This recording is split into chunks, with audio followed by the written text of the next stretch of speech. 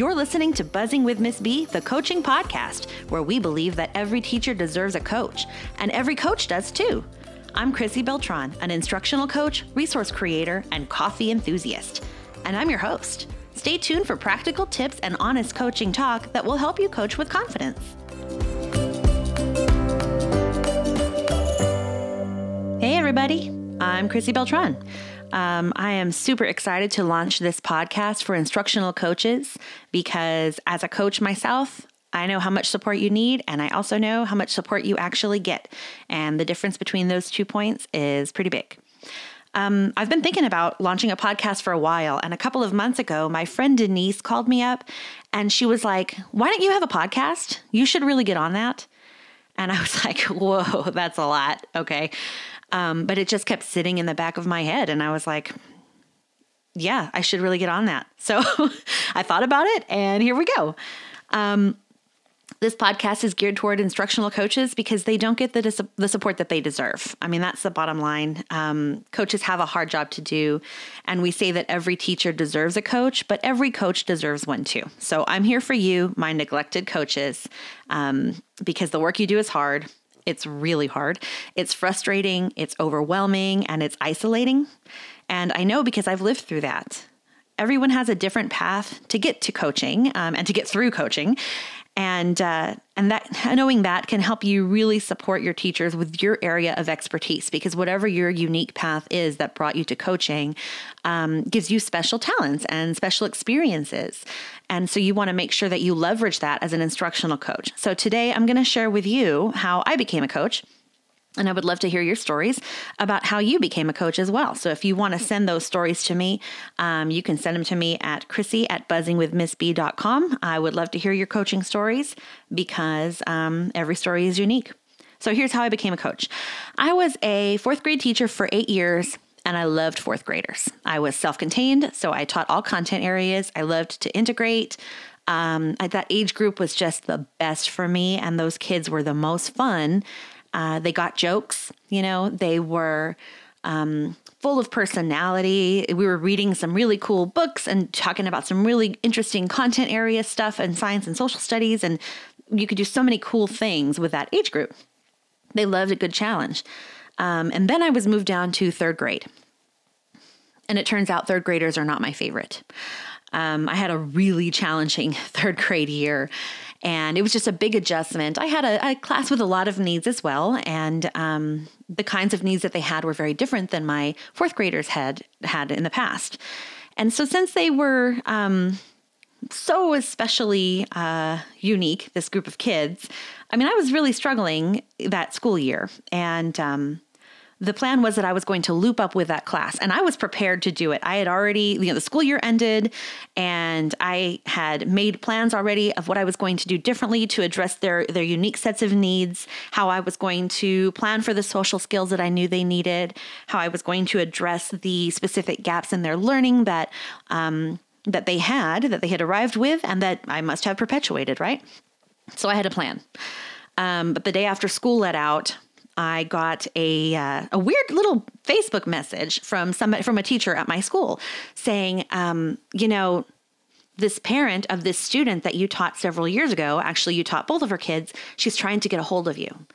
And I was like, oh my gosh, what on earth would that be? Like, why would she want to get a hold of me? So I provided my phone number to this teacher, and Julie gave me a call.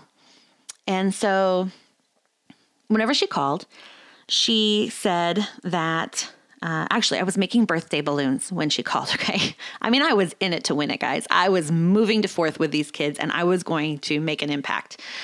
Apparently I was going to make an impact with birthday balloons, but you start with what you've got, right? I had straws, I had paper, birthday balloons.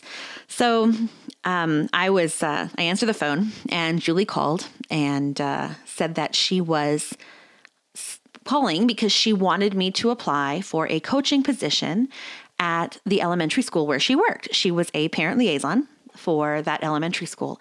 And she said, we're trying to grow as a campus. We have a new administrator. This past year, we had a new administrator, and they made a lot of strides.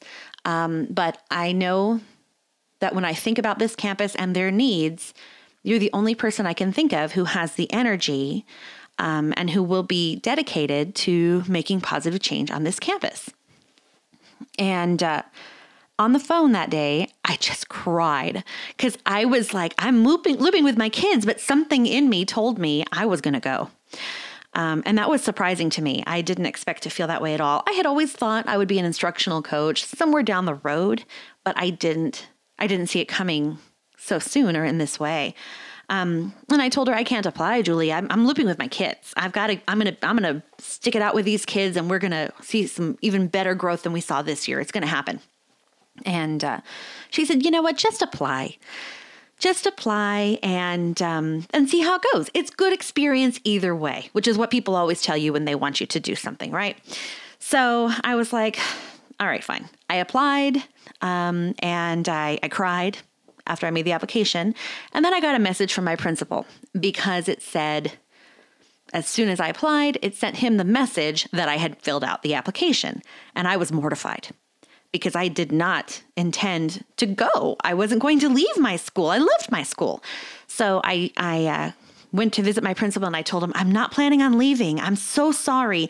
I had no intention of going anywhere. You know, I applied because I thought it was a good experience to apply. He said, give me one more year and I will find you the perfect school for you to be an instructional coach at. That is not the school where you want to start your coaching career because you're going to get a lot of resistance there.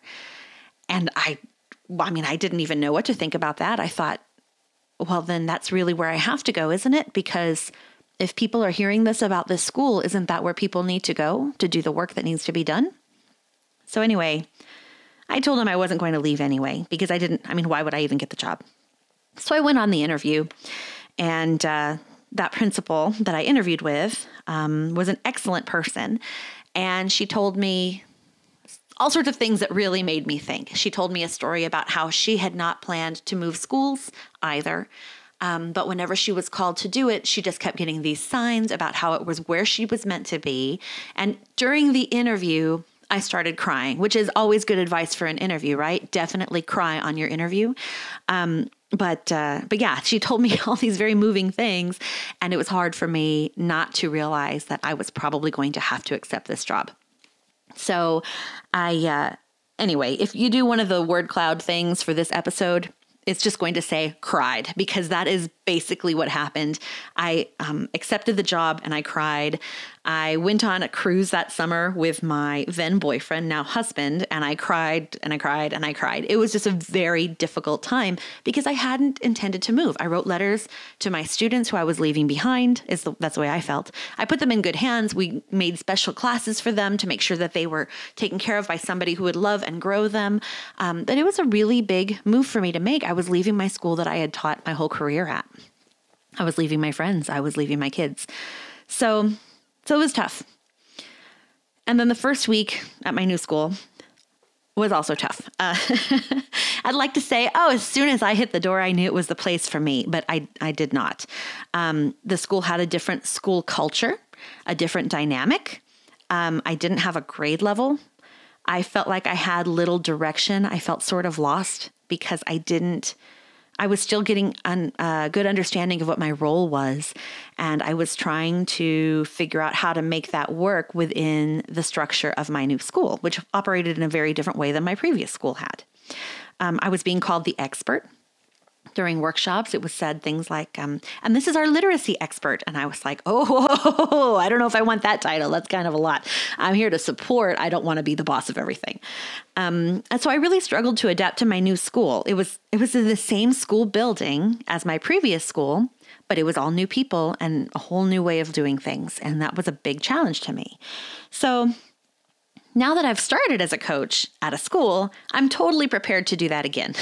But at the time, I wasn't. I was kind of floundering. And so that first year was hard.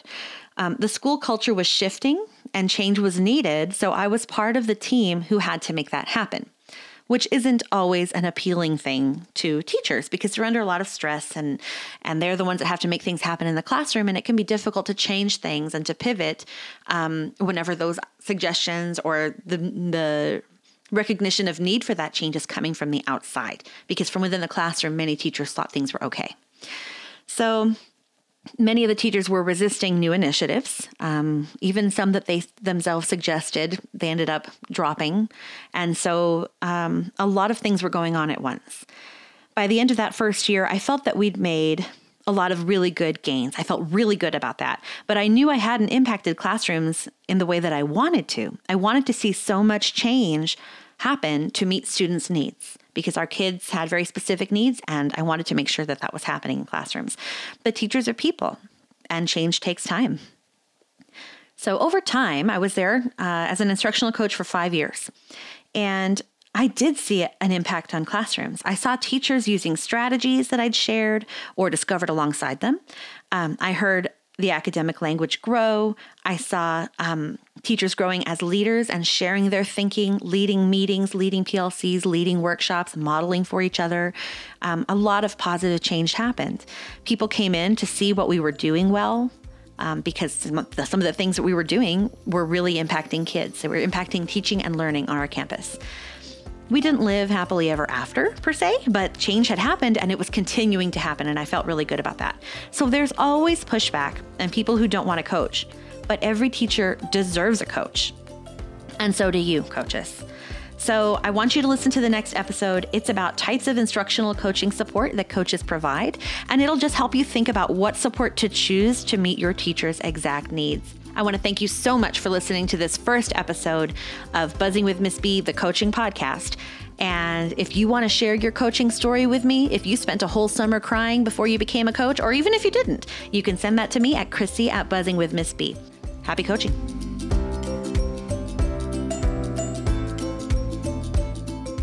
Thank you for listening to Buzzing with Miss B, the coaching podcast. Want more coaching ideas? Check me out at buzzingwithmissb.com and on Instagram at buzzingwithmissb. If you love the show, share it with a coach who would love it too, or leave me a review on iTunes. It's free and it helps others find this show. Happy coaching!